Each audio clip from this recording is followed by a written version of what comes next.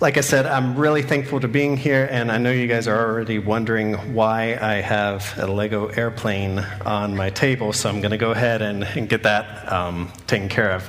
My kids have been bitten by the Lego bug, really this past year, and honestly, I love this stage of their life because I'm an undiagnosed Lego addict as well. And we spend hours, we could really just spend hours every week building different vehicles, different houses, and different people, different robots, and then the robots fight each other, and the pieces fly everywhere. It's a lot of fun, and I love being able to do that with my kids. But this particular airplane I wanted to bring it today because have you ever tried to assemble a Lego set without any instructions at all? It's really hard. I actually found this airplane came in a Ziploc bag, and those parents that also have kids that have the Lego bug, they know that Legos can be quite expensive. And so I found this airplane, but it was all broken up and in a Ziploc bag at the Red Cross thrift shop. And so I was excited, I got it, I brought it home, and there were no instructions inside. So we tried to put it together, and my kids, they were sort of the judges of the process, and they're like, well, why is this piece over here, or why is this not lining up right here? And I knew it was an airplane because I saw that it looked like it had some wings, and it had 3 wheels, and it had like jet engines, but the product that I produced was not satisfactory to my kids. So we decided to Google it, and we finally found the step-by-step instructions. And what I had to do was, first I had to admit that I was wrong, that my airplane was inferior to the Lego designed plane, and I had to take everything apart, like from every single piece. I had to disconnect it and put it down beside me, and then using the instructions, going step by step, we began to assemble what we see before us today. Now, it can feel frustrating at times to return to the beginning.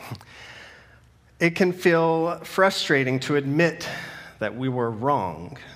And I think that it's part of this human erroneous concept that we have, that life just moves in a linear direction, always getting better, always going up, never dipping down, never looping back around to start again. And we obviously, we want to move in a certain direction. We want to get to where God has called us to go.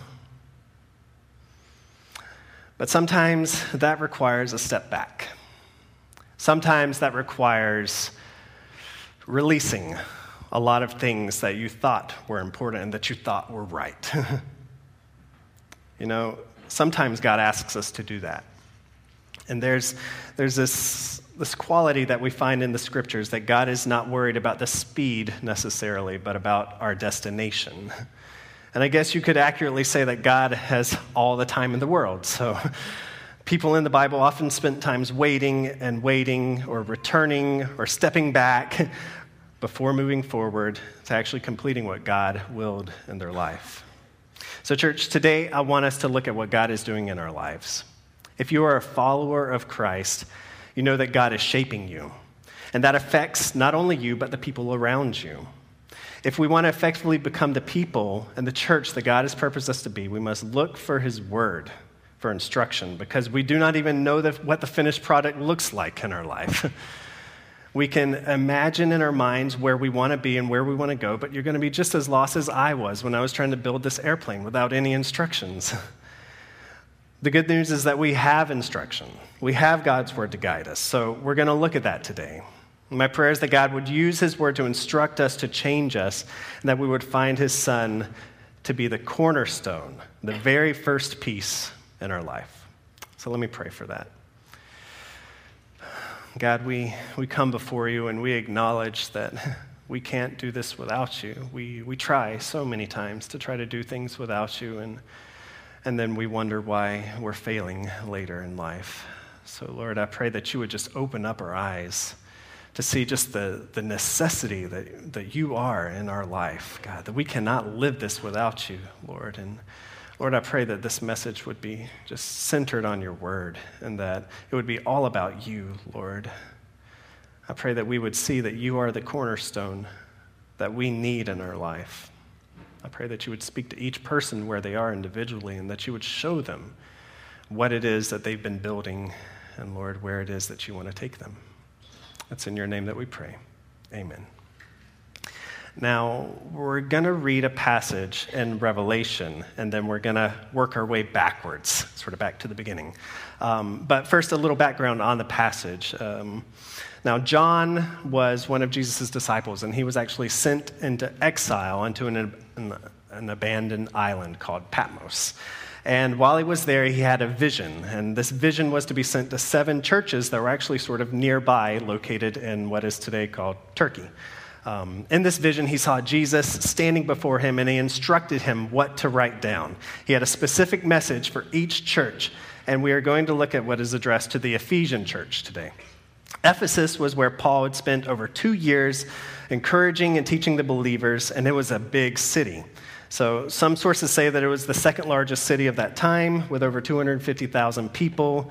It had a lot of pagan influences, and it had one of the 7 ancient wonders of the world, which is located there. And it was called the Temple to Artemis, okay? Now, it was originally over twice the size of the Parthenon, and it was made of marble. And according to many ancient scholars, it was the most impressive of all the man-made structures at that time. It said that it even dwarfed, it made the pyramids and the walls of Babylon, they laid in its shadows. It was so beautiful, according to that person. So the Ephesian people, they lived immersed in this kind of culture. It was immersed in a pagan society. They took pride in that temple and the pagan god that it honored. And for Christians, it was really hard to maintain their zeal for God. I mean, their beginning was bright. They caught on to the gospel that Paul had preached, and they were faithful followers of Jesus Christ, according to Ephesians 1:1. But apparently, there was a lot of false teachings going around there. And in that teaching, one of them was a group called the Nicolaitans. And it's a really odd group, but they were teaching that Christians should participate in adultery, and that would actually bring more glory to God and more unity as a church. And it was really weird. But some people started to stray. And some people started following the customs that the worshipers of Artemis did instead of what God commanded them to do. And, I think it's kind of accurate, to see how many times in the Bible we're referred to as sheep or God's flock. And the fact is that sheep stray. We stray quite often, and it's sad, but we often abandon what we know is good. And so Jesus is here, and he's addressing these churches, these people that are trying to not stray, but they are straying.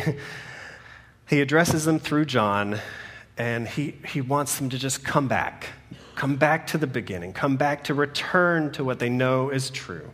So that's the background. Let's look at Revelation 2. It's going to be up on the screen behind me.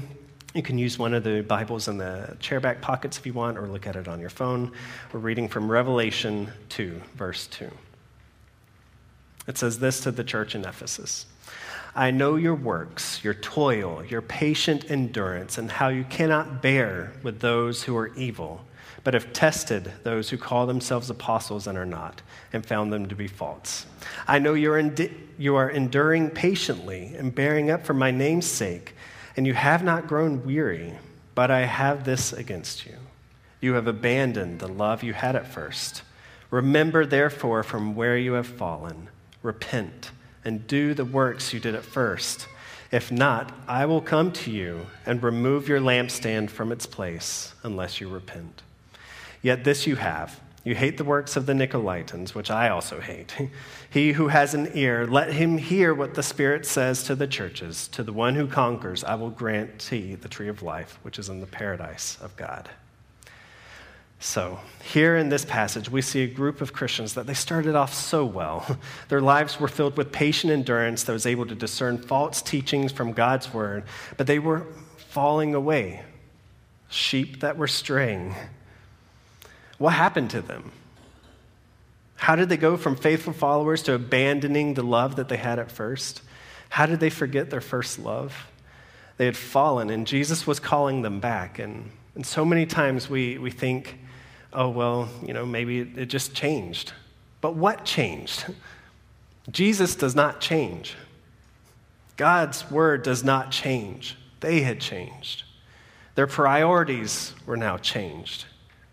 So, he who has an ear, please listen to what the Spirit is saying to the church.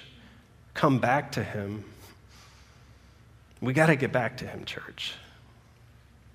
We got to get back to the beginning. I don't know if you remember what it was at the beginning, or maybe you haven't had your beginning yet.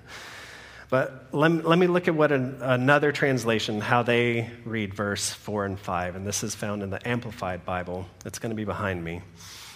Revelation 2, verse 4 and 5.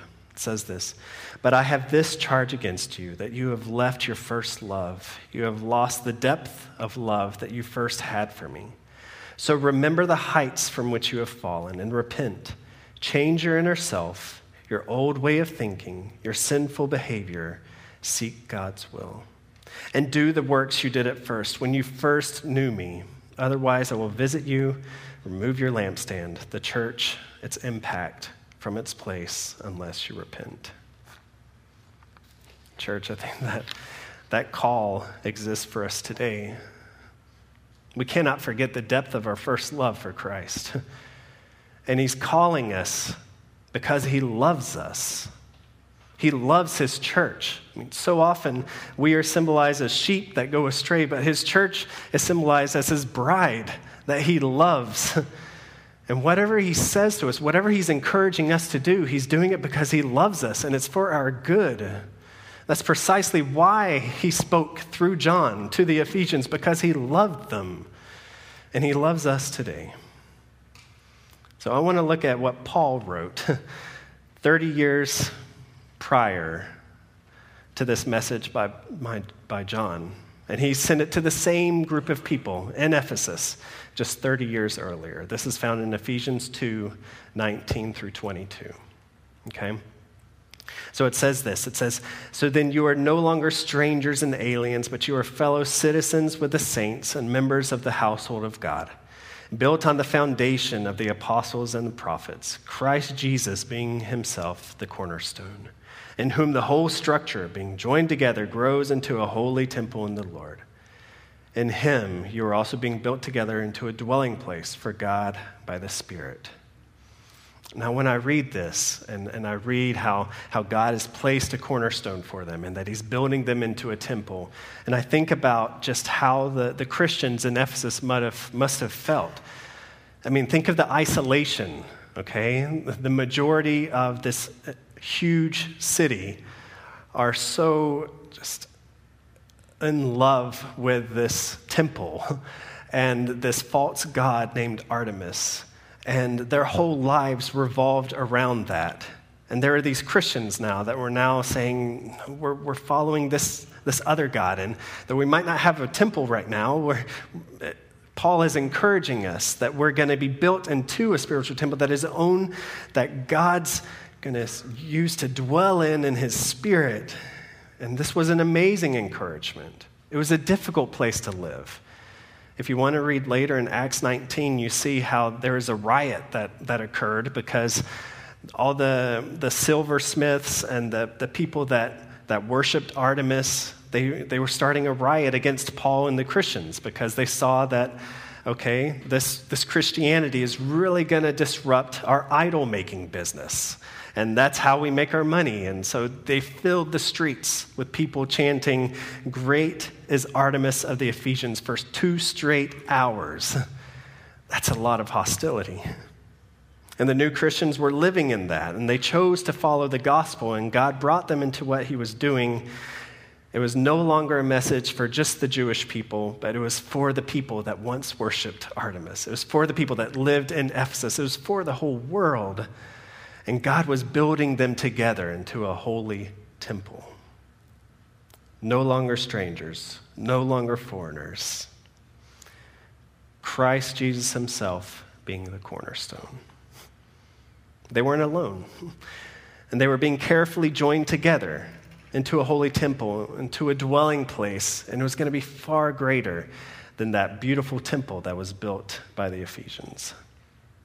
You know, their love for Christ really must have been strong. I mean, for you to be able to exist in that kind of environment, you were sincere. If you trusted Jesus, you trusted him with your life. And it's because they had found the cornerstone and they were being built into the holy temple. So God's wonderful plan was at work there, guys. But what happened? I mean, 30 years go by, and what happened between that time period? Did they lose momentum? Were they distracted? Were they disillusioned by the false teachers and friends and family that were pulling them away from their new faith, from Jesus, their cornerstone? Now, this image of a cornerstone, we still use it today. It's imagery and its symbolic nature. It can even be found in a lot of buildings here, I'm sure. Sometimes you'll find on the corner of a building, you'll find like a plaque, or you'll find like a stone that looks different from all the others. And it's set into the corner, and it usually has an inscription or an engraving on it, and it talks about being dedicated by a certain person or for a certain cause or in a certain year. And that's what we think of as a cornerstone. It's something that's added to the building to let you know the value of that building. Now, the use for a cornerstone was very different when Jesus spoke. Ancient architects used cornerstones to aid in their building process. It was placed first and foremost, and all the other stones that were placed either on top of it or beside it depended on the accuracy of that one stone. A level structure of the building depended that the stone had to be level. And the strategic rock was placed where the weight of both walls, of the adjoining walls, they would come together, and the walls would depend on the structural capability to hold strong. If your cornerstone was weak or askew, then the whole building itself would be unstable. Let's go back a little further into Isaiah 28. It says this. It says, "Therefore, this is what the Lord, the sovereign Lord says. Look, I am placing a foundation stone in Jerusalem, a firm and tested stone. It is a precious cornerstone that is safe to build on. Whoever believes need never be shaken." And church, this is the message for us, that God has placed a stone in our lives. It's a firm and it's a tested stone. It's a precious stone. It can hold your life. It can hold your livelihood if you build on it. And it won't be shaken. It seems so clear that we would want this stone in our lives. It makes me remember of a family in Peru that we were helping to build a house. You see, this giant landslide had come in and it had destroyed their previous house. But in the process, that giant landslide had actually exposed an enormous granite boulder. It was like basically the size of the mountain itself. So it exposed that, and it also brought in smaller boulders that came into their property. And so one of the tasks that we had to do in helping this family was to clear out the boulders, and we didn't have heavy machinery. No bulldozers could reach this site. So we had to split those rocks to where they were movable size to be able to move them out of the property. But that huge rock, I mean, it was massive. It stayed strong through the landslide. It didn't move at all. And so that family actually built on the rock. It was strong. It was a strong rock, and it was safe to build on. They drilled holes down into it, and they put their wall on top of that rock. There was nothing ornamental about that rock. It was actually quite intrusive to their planning. The whole structure of the house was situated so that one rock became the back corner of the house. It was something that the family depended on. It was something that they actually built their life on. Now, let's also look at how Peter uses the same imagery from Isaiah. It's the same imagery that's also found in Psalm 118, but we're not going to read that today. But in 1 Peter 2, it says this in verse 4. As you come to him, a living stone, rejected by men, but in the sight of God, chosen and precious. You yourselves, like living stones, are being built up as a spiritual house to be a holy priesthood, to offer spiritual sacrifices acceptable to God through Jesus Christ. For it stands in Scripture, behold, I am laying in Zion a stone, a cornerstone, chosen and precious, and whoever believes in him will not be put to shame. So the honor is for you who believe, but for those who do not believe, the stone that the builders rejected has become the cornerstone, and a stone of stumbling and a rock of offense. They stumble because they disobey the word as they were destined to do. And church, this is where you have a crucial decision to make. Is Jesus Christ your cornerstone, or is he your stone of stumbling? And I ask you, why? Oh, why would we reject him? If we're told that trusting in this rock will lead us not into shame, that there is honor for those who believe and trust in this cornerstone, so then why, church, would we reject him? And it makes me think again of that family in Peru and that terrible situation that they were in, but they had a decision to make. They could view that rock as intrusive, that huge boulder, as something that's intruding into their life and into their plans. And honestly, there wasn't an option of heavy machinery or dynamite. We tried to break up some of the rocks with a jackhammer, and it just dulled the jackhammer. It was a really strong rock. They could view it as intrusive, and their only option would have been then to pick another place to live because they couldn't do anything about the rock, or they could build their house around it. So what is your view of Jesus? Is his word intrusive and unwelcome in your life? Or do you build your life on him? I know that seems quite obvious where I would want you to go, but think about it. Why do we sometimes think that we know better? Why does our humanity refuse God's good plan, reject his son's guidance and support, and then wonder why everything is falling around us? Unfortunately, it is in our sinful nature to reject God's love and his good plan that he has for our lives. The only reason that we can approach this cornerstone and to build on it is by God's incredible grace that he's given us. That we can approach him and that we can build on him. So, Christ is either the rock you build on or he's the stone that you trip on. It's all about your perspective of him. And honestly, in Scripture, I don't see a middle ground. I don't see another option. Either Jesus is your Lord or he is not your Lord. Your perception of him honestly doesn't even change who he is. You see, he's the stone that was not created. He always was. He's not cut or carved with human hands, because then that would be an idol. He's an immovable, monolithic cornerstone that you can either build your life on or choose not to. So many people see the value of having such a rock in their lives. They earnestly want stability in their life, and, that is what a cornerstone does.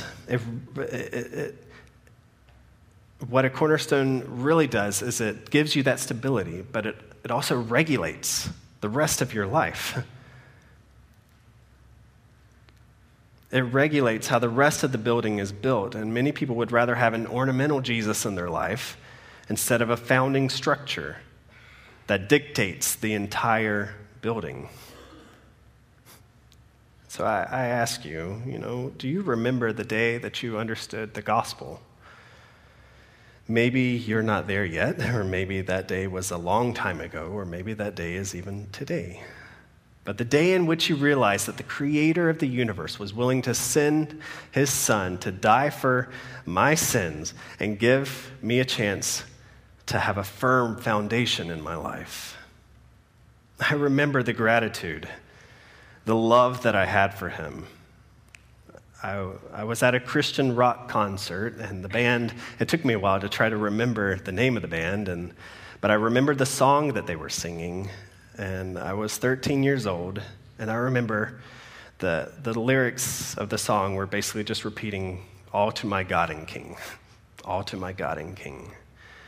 And I remember not being able to contain the tears that were flowing down my face, and I was on my knees. And I surrendered everything to him. I just said, "God, I want to give you everything. I want to build on you because I know that I'm not doing this right. Thank you, God, thank you." And I was a mess. I was crying and thanking God and just proclaiming my love for him. And I remember leaving there saying, all right, I'm going to build my life on him, and I'm going to follow God the rest of my life. And I remember how it went. I was on fire there for a few weeks, and then I started slipping. And it felt like my hunger for him just was waning. It was being filled with other things, with other people. And I would open my Bible, and I would feel convicted by what I read, and it was uncomfortable, and I was stumbling all over the place, and I started not wanting to know what the Bible said about certain things. I really liked the way that Jesus made me feel that one time, or the way he made me feel at youth group or at youth camp. But my life was not being built on him. See, I had wanted him to be like a decorative plaque. I wanted to place on the wall of my own temple that didn't worship Artemis or God, but myself.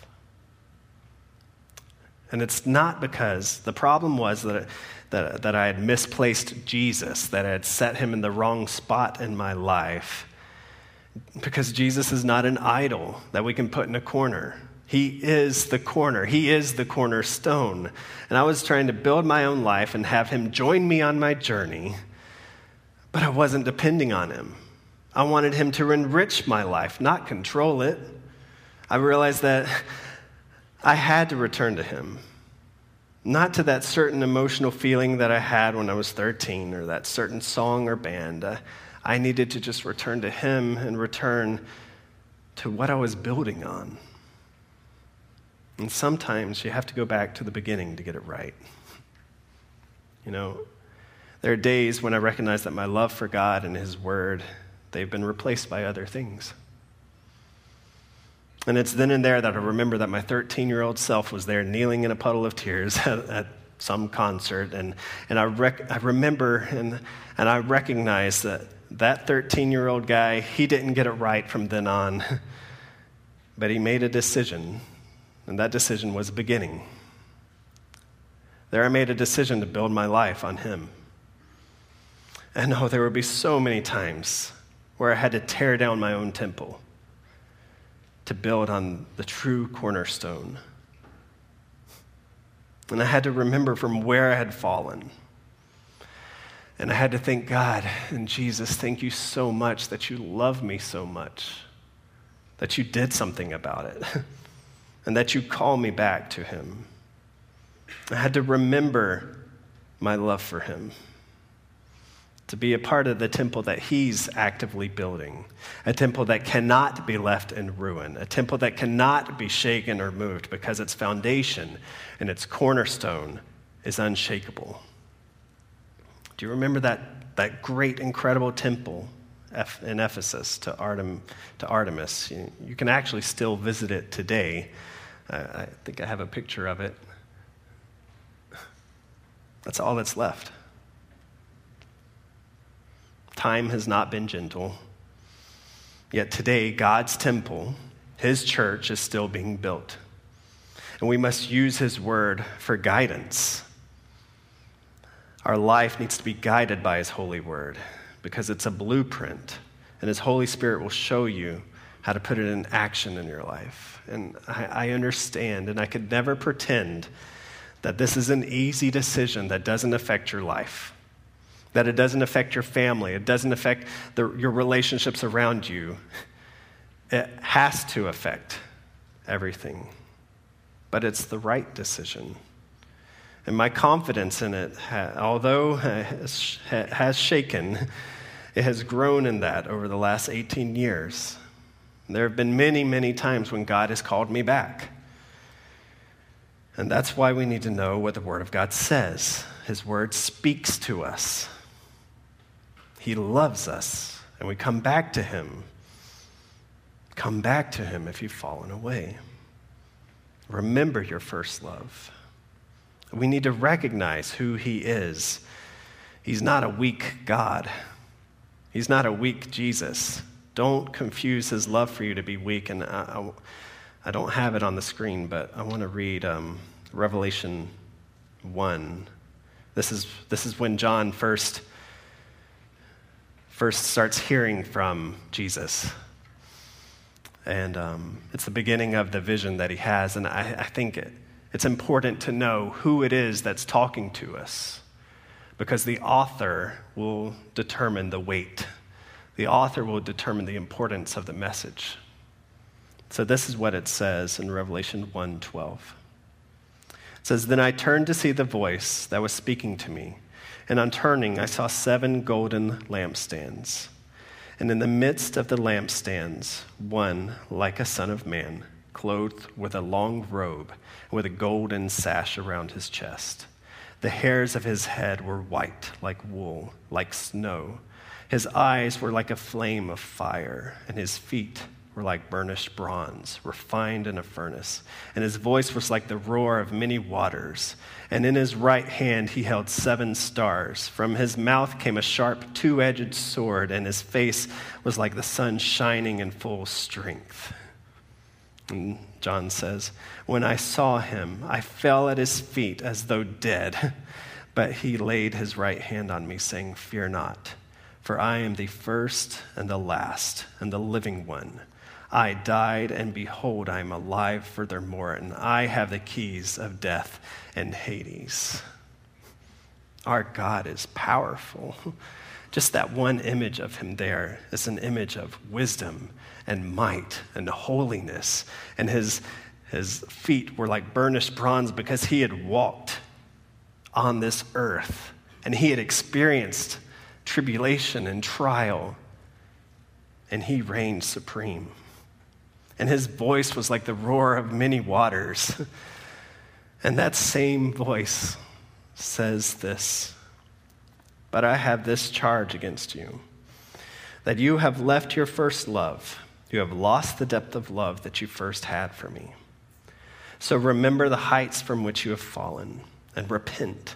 Change your inner self, your old way of thinking, your sinful behavior. Seek God's will, and do the works you did at first when you first knew me." So church, I'm closing with this. I ask you a simple question. Is Jesus an obstacle, or is he your cornerstone? Now, I don't think you'd be here today if you thought he was an obstacle in your life. But let me ask you this. Does he regulate and anchor your life, or is he a decorative figure in a temple that you're building for yourself? Maybe you know the right answer, but you struggle with the consequences of that decision. Know that his word is written out of love, and it is good for us. You can trust it. It's a firm foundation. Maybe you've spent your whole life building a temple, your own temple to your own self. It's not too late. You can come to him. Come home to him. And maybe you've lost the depth of love that you first had for him. And I would just ask you to clear away those idols. Remember the way that you felt. Remember the action in your life when you first came to know what that love was that he had for you. So clear away your idols and seek him like you did at the beginning. Never forget his love that he has for you. Never forget that this word that is written to us, it's not been given to us by a God that needs us, but it is written by a God that loves us and that we need him to be that cornerstone in our life. Let me pray for us. Oh, Jesus, we thank you for your word, and we thank you for this message that you have given. God, we understand that we mess up so many times, and it is just incredible that you call us back and that you forgive us and that you have enough grace to receive us again. Lord, I pray for each person that's here, for myself included, that we're struggling, Lord, because we like to build our own temples, and we like to build our own vision of what we think life should be. But I pray that you would just give us a clear vision as to what it is that you want to do through us, Lord. Help us, shape us, and mold us, Lord. And if we have to destroy what we've been building, Lord, help us to have the strength to do that. Help us to rely on you and see that you are so good, that you are worthy to be praised and worthy to give it all to, Lord. I pray that you would be our cornerstone, that you would regulate our life, Lord, that you would bring correction into our life, and that you would show us when we're out of line, Lord. And it's with your grace and your love, Lord, that we can come before you and repent and run to you, Lord. So I pray in this time that we would do that we would see how much you love us, that we would see your power and your strength, and we would follow you, Lord. It's in your name that we pray. Amen.